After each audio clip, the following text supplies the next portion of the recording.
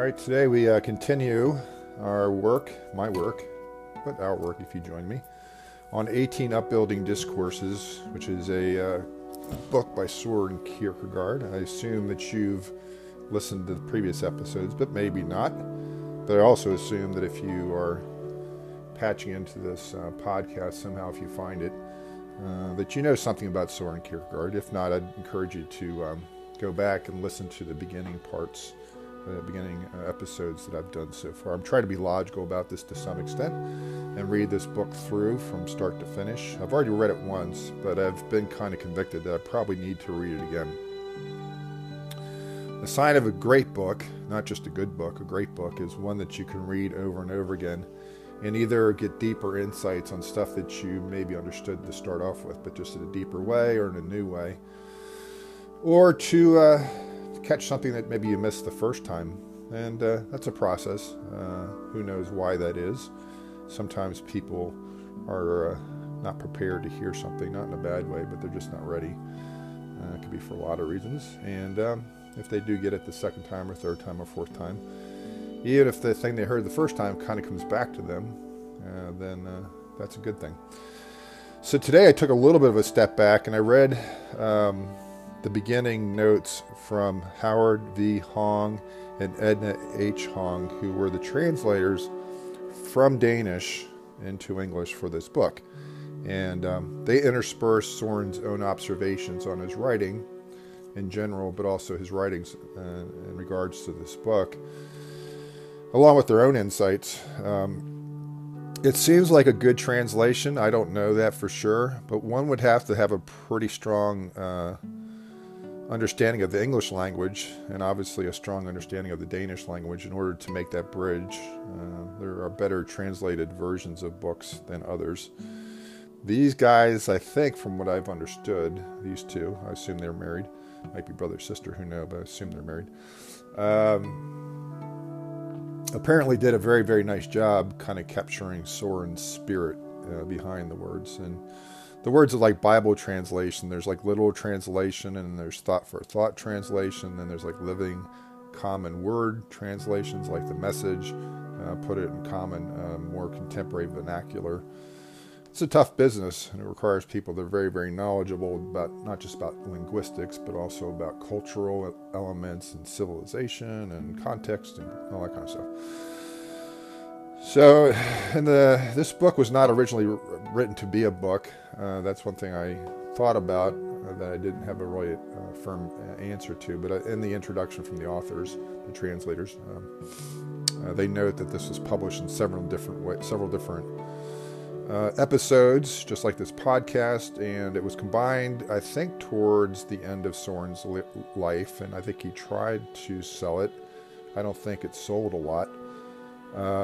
And then it was given to a publisher to try to sell, and it just, that's one of the tricky things about popularity. You know, there are people that are super, super popular that really haven't done much to earn it. You know, they're just, whatever the culture values, it might be something fairly transitory like beauty or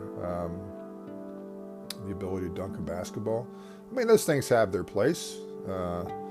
However, we can agree that, you know, Kim Kardashian is not the equal of Mother Teresa or someone. I recently got in a bit of a Twitter dust up when I called Kim Kardashian accomplished and very attractive. And some of the women who read that took issue with several of those characterizations. I had heard Kim Kardashian be interviewed by David Letterman on his Netflix series, which is like this long-form interview. And she kind of surprised me in a bit. I can't say I've paid much attention to her over the last couple of decades. But she seems to be a pretty intelligent person. She's not stupid. And she's attractive to men. She might not be attractive to women. That's cool. That's what one of the persons on Twitter commented is, I'm not attracted to women, so I don't really know. Or she's just conceding that maybe men see it differently. I mean, I think you'd have to be a fool to say Kim Kardashian's not attractive. She might not be your type, but I called her super attractive. I think she's attractive to me. Not that I would ever have a chance in a trillion years of getting her to look my way. That's just not even a statement of humility, it's a statement of fact. But whatever, you know, I made a note also in my initial tweet that generated some dust up that if she wasn't super attractive, she'd probably not be paid attention to, period. So that shows you something about the superficiality of our culture, that we value things that are transitory. They're not that they're bad, they're just not stable. They don't last over time. So the human soul is eternal. That's why it's valuable. Very little else is eternal. So enough of that.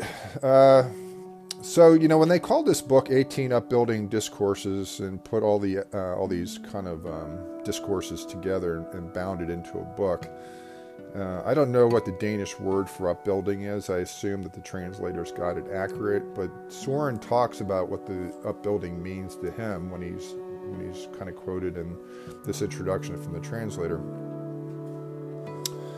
He notes first that he writes kind of for himself.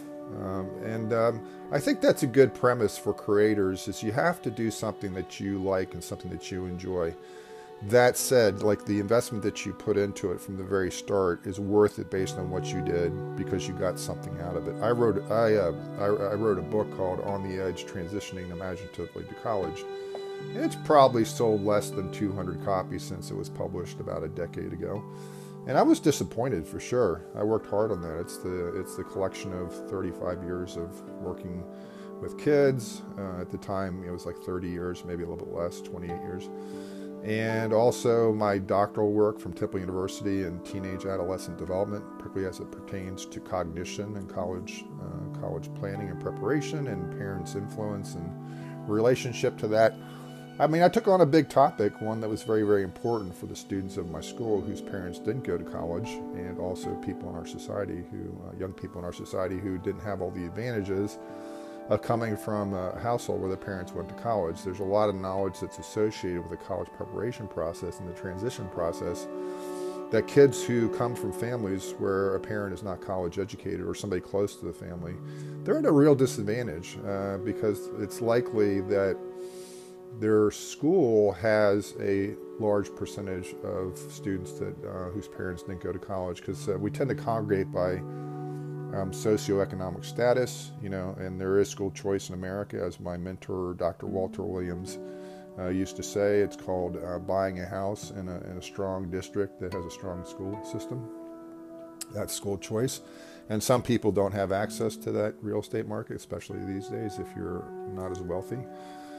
So college-bound kids tend to congregate together, and places where there are non-college-bound parents tend to have students who, if they are going to college, are at a disadvantage unless the school really works hard to compensate for that deficit. Now, I'm going to say this black and white. I don't believe every young person needs to go to college. That's definitely not true, especially these days. There's a lot of debt that's incurred. A lot of times college kids major in things that really don't have a lot of market value, to be honest, at least monetarily. And if you go to a really expensive school for something that doesn't pay very well when you graduate, you still may decide to do it, but you financially are going to take a hit, and you're going to have a hard time getting out from underneath that debt. Is that right? No, it's not, because there's some very great careers like social work that you need the best people, and they don't pay particularly well, because it's what our society values. We value superficial things. What can I say? So we don't pay people what they deserve, and I would say that social workers and teachers and nurses and mechanics and plumbers, it's changing a bit with the supply and demand, that there's less blue-collar people that actually can fix stuff anymore. So the prices are going up, as well they should. That's Econ 101. But if somebody wants to go to college and they want to pursue a career specifically that requires a college degree, I wanted to give them every chance to have an equal playing field. So that was the purpose of my book. So I sold 200 books, and probably 100 of them in India, which tends to be more motivated in some ways than we are. They don't have quite the prosperity that we do. So sometimes kids, especially if they want to come to America and they're from India, maybe you would see a book as an advantage. But I would say I wrote the book because it really benefited me as a Christian. I was trying to figure out a way to articulate the ideas that I had without using specifically Christian language all the time. I think I guess it's good in a way that we can use biblical words to describe biblical ideas. But I believe God is the God of reality, and I was trying to figure out what I believed, what I really believed, not what I said I believed, but what I really believed and to put it in such a way that even a non-Christian could read it and get something out of it. Like you could have a Christian author say something that would be valid even if a person didn't come from that faith system, if that makes sense. C.S. Lewis has a quote, and I'll probably mess it up, but it's something like, "Oh, extraordinary circumstances do a lot to make ordinary people extraordinary." And that is a complete paraphrase. I just botched that. But it's something about the circumstances making people extraordinary, ordinary people extraordinary through their circumstances. We kind of see that with Zelensky right now in the Ukraine. Apparently, he was kind of a potty mouth comedian in the model of like Benny Hill. Is that English comedian? That British comedian was kind of a potty mouth, witty but still potty mouth. So apparently Zelensky's reputation of becoming the Ukrainian president up until fairly recently was he was kind of a lightweight, smart aleck, dirty, profane. I don't know. I've never seen it before. Never seen his work. But he's really kind of shown a quality and a sterling side of his soul through the conflict and this war that's been propagated by Vladimir Putin upon the Ukrainian people. And I would say a curse on Fox News and Tucker Carlson in particular and the apologists for Vladimir Putin. He is off the rails.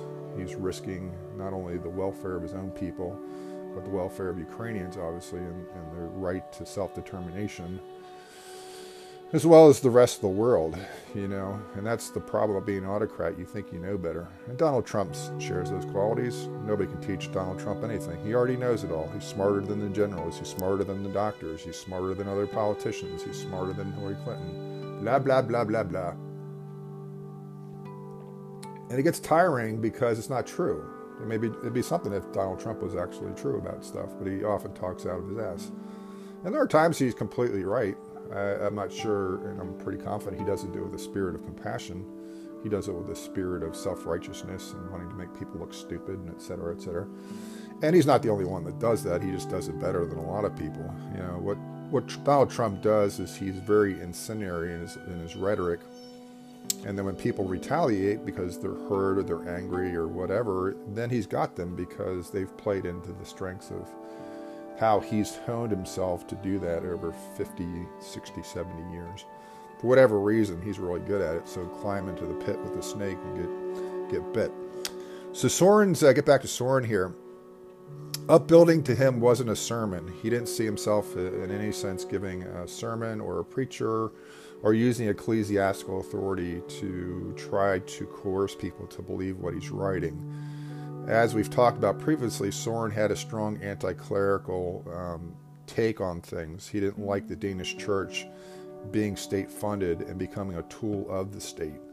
And he stood outside the state church in order to critique it and to call it back to repentance and to live a life of faith and a life of adventure and a life of being radically honest about things, which the church kind of actually dulled all those edges. You know, it was about just showing up and being seen and, you know, seeing your fellow parishioners and maybe making business contacts and looking respectable, but it didn't have a lot to do with the message of Jesus, which is to heal the brokenhearted and bring healing to a broken world.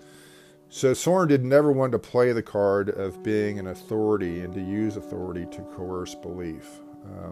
I'm sure he wanted to get accolades. It's just human to be like that. I think he also realized that applause soon dies down. And there's very few performers or writers or filmmakers that have a legacy of work that's universally applauded. There's usually critics, and there are people that are popular for a spell, and then they are no longer popular. So he offered these writings and these upbuilding discourses, first of all, as an offering to God, I would probably suspect, an opportunity for him to learn. You know, I find this happens with me, and I'm not trying to say I'm like Soren Kierkegaard, I wish I was, but I share this piece of it. When I write sometimes, or when I talk, I teach myself, because sometimes I put things together that I haven't identified before. Maybe it just coalesces or forms some kind of coherence in my own brain. And there's a certain muse-like element to that. that it can be like music or performing, that you get in the flow. And, you know, an interesting way is saying something or being funny or being witty or being profound. You know, the one thing that is true, that if you try to be witty or profound or be funny, sometimes it falls flat because we're trying too hard. Soren is offering these is in a spirit of to be considered. You know, I would say that's probably what he was trying to do, and he did not want to rely on totalitarian tactics to get people to read or agree with him. He was too much of an individualist to be like that anyway. Who knows? Maybe he was a budding fascist underneath it all. And how did he offer these things? I would say in a spirit of love. Not always. I think there's times that he's going after people, and he might be enjoying the conflict and the controversy that he's engendering. And that's not a good character trait if somebody is like that. You know, if they're combative, you know, if that's your go-to. I think probably the best way to be is to offer it a spirit of love. Now, this is why, and you can kind of walk with me through this, because I've thought about this. Being a school counselor for 3 decades, I offered advice a lot, and I was probably, and I would say probably, this is a way of avoiding being 100%, saying this is the way it was. It was certainly true to a degree. There were times that I tried to get kids to cooperate, and that's part of working in a system. For example, I wanted students to take hard courses because I knew that our job was to prepare these kids to have a fighting chance when they got out into the larger culture of their college campus, or wherever they were. Wherever they were, academic knowledge is very, very useful. It's how the system kind of works to some degree. It doesn't mean you don't need other skills. That's not what I'm saying. But an understanding of like history and science and mathematics and English and all these things really contributes to somebody's healthiness as an individual. It gives them a chance to climb the ladder of success. Again, it's not the only thing that you need academic skills, but it's certainly something. We get a lot into these things like, well, it's book knowledge versus like street knowledge or trade skills. I can't stand it when people think like that, because that bifurcation is not what the reality is. You kind of need both, If you're going to sign a document that's hundreds of pages long, or whatever, a mortgage, you better understand what's inside of that, because if you don't understand how math works and you don't understand like legalistic words, you'll sign a document for a mortgage, and now you're on the hook for 30 years, and you may not be able to afford it. There may be a lot of things that you just assume are going to work in your favor that weren't.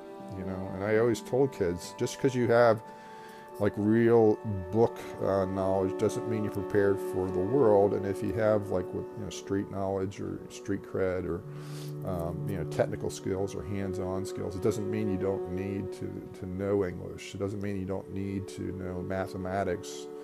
Math, for its intrinsic purpose, teaches your mind how to solve problems. And whether you use algebra specifically day by day, like you're actually doing an algebra equation on a whiteboard or on a sheet of paper, we use algebraic thinking all the time just to solve problems. And I always explain to kids, learning how to solve from the unknown.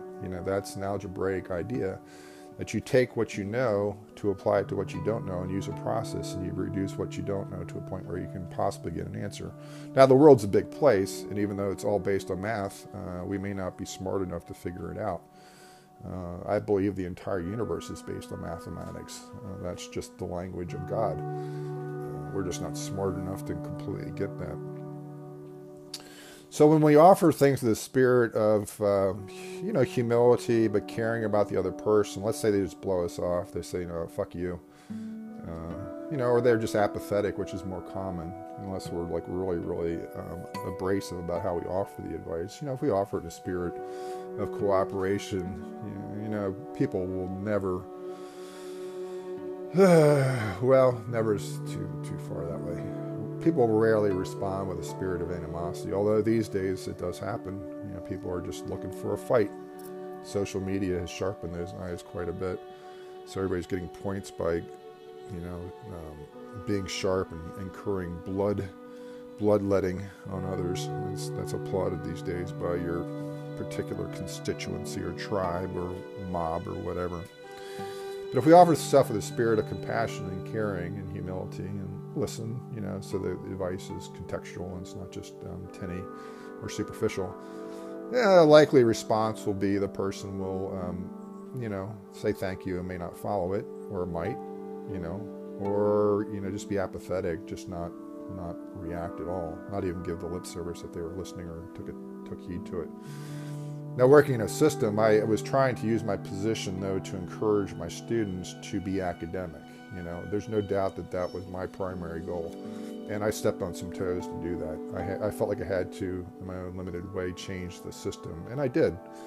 And kids often thank me for it, but it wasn't something they came back the next day and say, hey, thanks a lot for encouraging me to stay in that class. But often when they graduated, in the senior evaluations, when we did them, they had good things to say about that because I was willing to hold them up to a high standard and provide the support they needed to get there. I just didn't tell them lots of luck. Screw you, you have to do it on your own. I was willing to play a role to help them become that person. I wanted them to do it.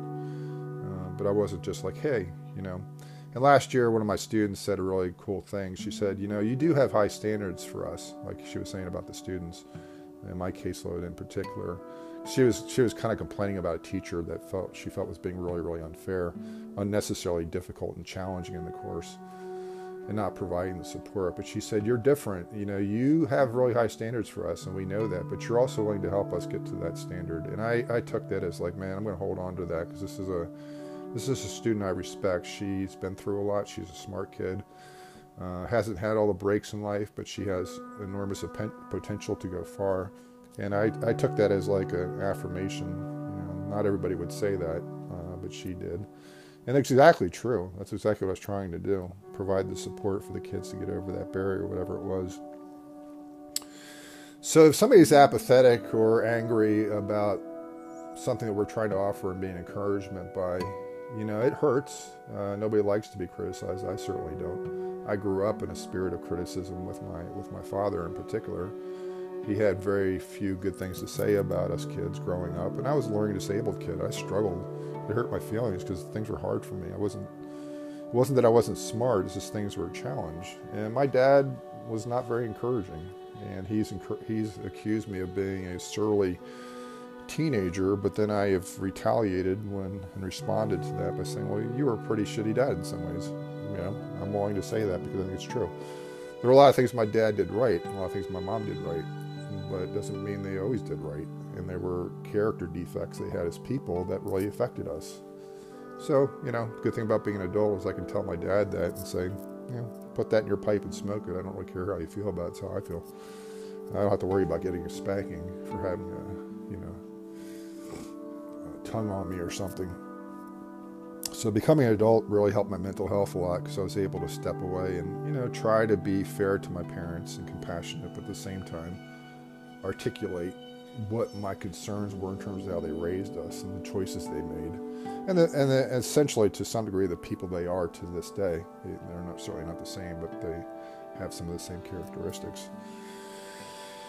So when somebody's critical to an encouraging thing that we're trying, we have to admit that maybe the encouragement was not appropriate. Maybe it was just superficial or cheerleading stuff. It wasn't sensitive to the person's struggle. Maybe it came across as being a cliche or a banality or, rah-rah, blah, blah, blah. So we have to first own it, saying, okay, I offer it in a spirit of encouragement, but it certainly, in retrospect, wasn't that.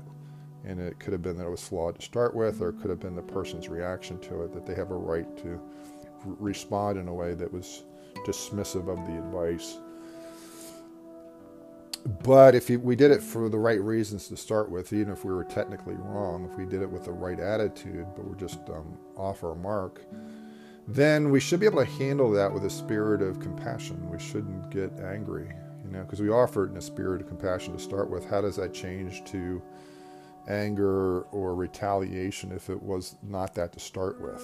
If it had pure seeds, why is the plant now reacting the way it did to the environmental condition. It shows that maybe our original intention wasn't that great to start with, or wasn't that positive, because now that we've been criticized, it turns from light to dark so quick. So if somebody does something in a spirit of love and winds up being hammered for it, a spirit of love should be able to persist through that without getting vindictive. It's hard to do. I mean, things get triggered in us too that are not just about that situation, but about how maybe we've dealt with life, or what life has dealt with us, and how we've responded to it. So I think Soren was offering his observations, and some of them critical, with a spirit of inquiry and a spirit of upbuildingness. Like, I don't think he was seeking to destroy just to destroy. I think he was trying to build something better. And his writings come across like that. It doesn't mean they're always easy. It doesn't always mean they're understandable. It doesn't always mean that you're not going to be offended to some degree. Sometimes they say two people will tell you the absolute truth. It's your best friend and your worst enemy. And everybody in between is playing the diplomatic game of figuring how to say what in such a way as not to be offensive. So that's not quite that black and white, but you hear what I'm saying. Thus, this introduction is pretty wise, and it's pretty helpful. And I can't believe, again, that Soren Kierkegaard's not a stronger topic of inquiry in podcasts. I just don't get it. I mean, there's smatterings of stuff on the different platforms. And by the way, I'm trying to get this podcast on Google Play, on iTunes, in addition to Anchor and Spotify. I've submitted it. Google says it's on the server. I can't find it when I look for it on Chrome. Lord knows what iTunes is doing. I haven't even heard back from them. But I'm trying to put this out here on the various platforms so people can stumble across it. There's a chance there's a lonely soul out there, or a different type of soul like Soren Kierkegaard, just like me, and is looking for some podcast about him. Now, there are isolated podcasts or episodes about Soren Kierkegaard, like, somebody who's talking about philosophy, existential philosophy in particular, or great writers, or whatever. But there's not a site or a podcast, more specifically, which is on a website, that is about Soren Kierkegaard specifically in his writings. And you can tell, I've already got like 3 or 4 episodes, and I've only literally covered the first 20 pages of this book. And I'm going to go back and reread this, because I'm sure in the first 20 pages, there's things that I didn't underline to start with. So this is a gold mine. I feel like I'm the luckiest man in the world that I've discovered that Soren is ignored on the whole by our generation. And there's one person I think we need to listen to more than anyone, and it certainly isn't freaking Trump, or the liberal equivalent of Donald Trump, because these nutcases and these megalomaniacs exist on both sides of the aisle. Trump just happens to be the epitome of it, in my opinion. But there's plenty of liberals and leftists and anarchists that I do not support, that I think are out to humiliate people who enjoy the blood sport of it all, whose job is to be as obnoxious as possible, because that's what their constituency wants. Donald Trump is certainly someone who fits that model from the populist wing. I would say some of his policies have a bit of a conservative piece to them, but it's not because he's naturally conservative. He's a guy that says he supports the police, et cetera, et cetera. Until they're the Capitol Police, they're trying to do their job.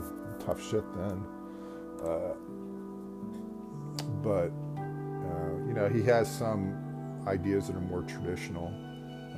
He's certainly not a conservative on his own, based on his past record of what he supported financially and what he said. I think he adopted a certain populist right-wing version of conservatism because it's just something that will get him elected. That's what it is. It's what it turned out to be. He knows who's out there willing to hear him, and who's essentially ignored by the other aspects of our political system. So where is this going to end up? Who knows? But Soren speaks to us. He teaches us to develop our own voice, to offer our wisdom that we have, if we have it, And again, wisdom does not come through often doing the right thing. It often comes from the wrong thing. Anybody who knows me could look at the acne scars on my face and said, this guy went through something. And I did. I was a hardhead, and I still am. I'm nowhere close to what I used to be in terms of a hardhead.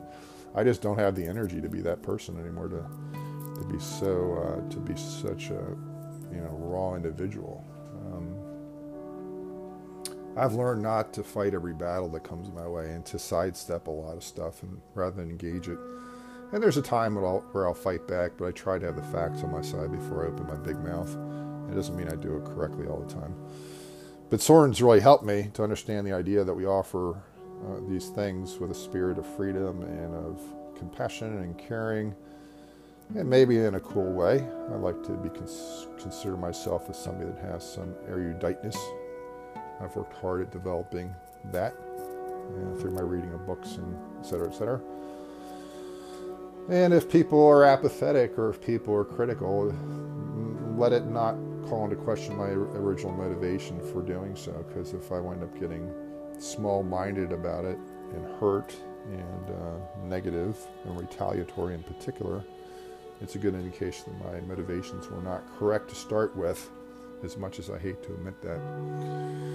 As we love people, as we care about them, we should always give them space to make their own decisions. And even though I would say that I was coercive at work to a degree, I did have a chip in me that said, in the end, I will tell you what I think, whether you want to hear it or not. But I also assume and also acknowledge that you don't have to follow a single thing that I'm saying if it's not part of the school code. Like, you can't smoke in the bathroom or vape in the bathroom, of course. So there's rules, but they're not my rules. They're rules of the school to protect you kids. But in terms of me offering something that's more voluntary, I have no ability to force you to believe what I believe. So I always had a good understanding that my desk was like a table, that I could lay out a meal that I thought was healthy and delicious, but in the end the kid had to pick up a fork and eat it. So I would say, even though I was coercive in my spirit at times, and too talkative and not a great listener always, I did have that chip in me, or that understanding. In the end, the kids had to pick it up, and I think that is fundamentally healthy.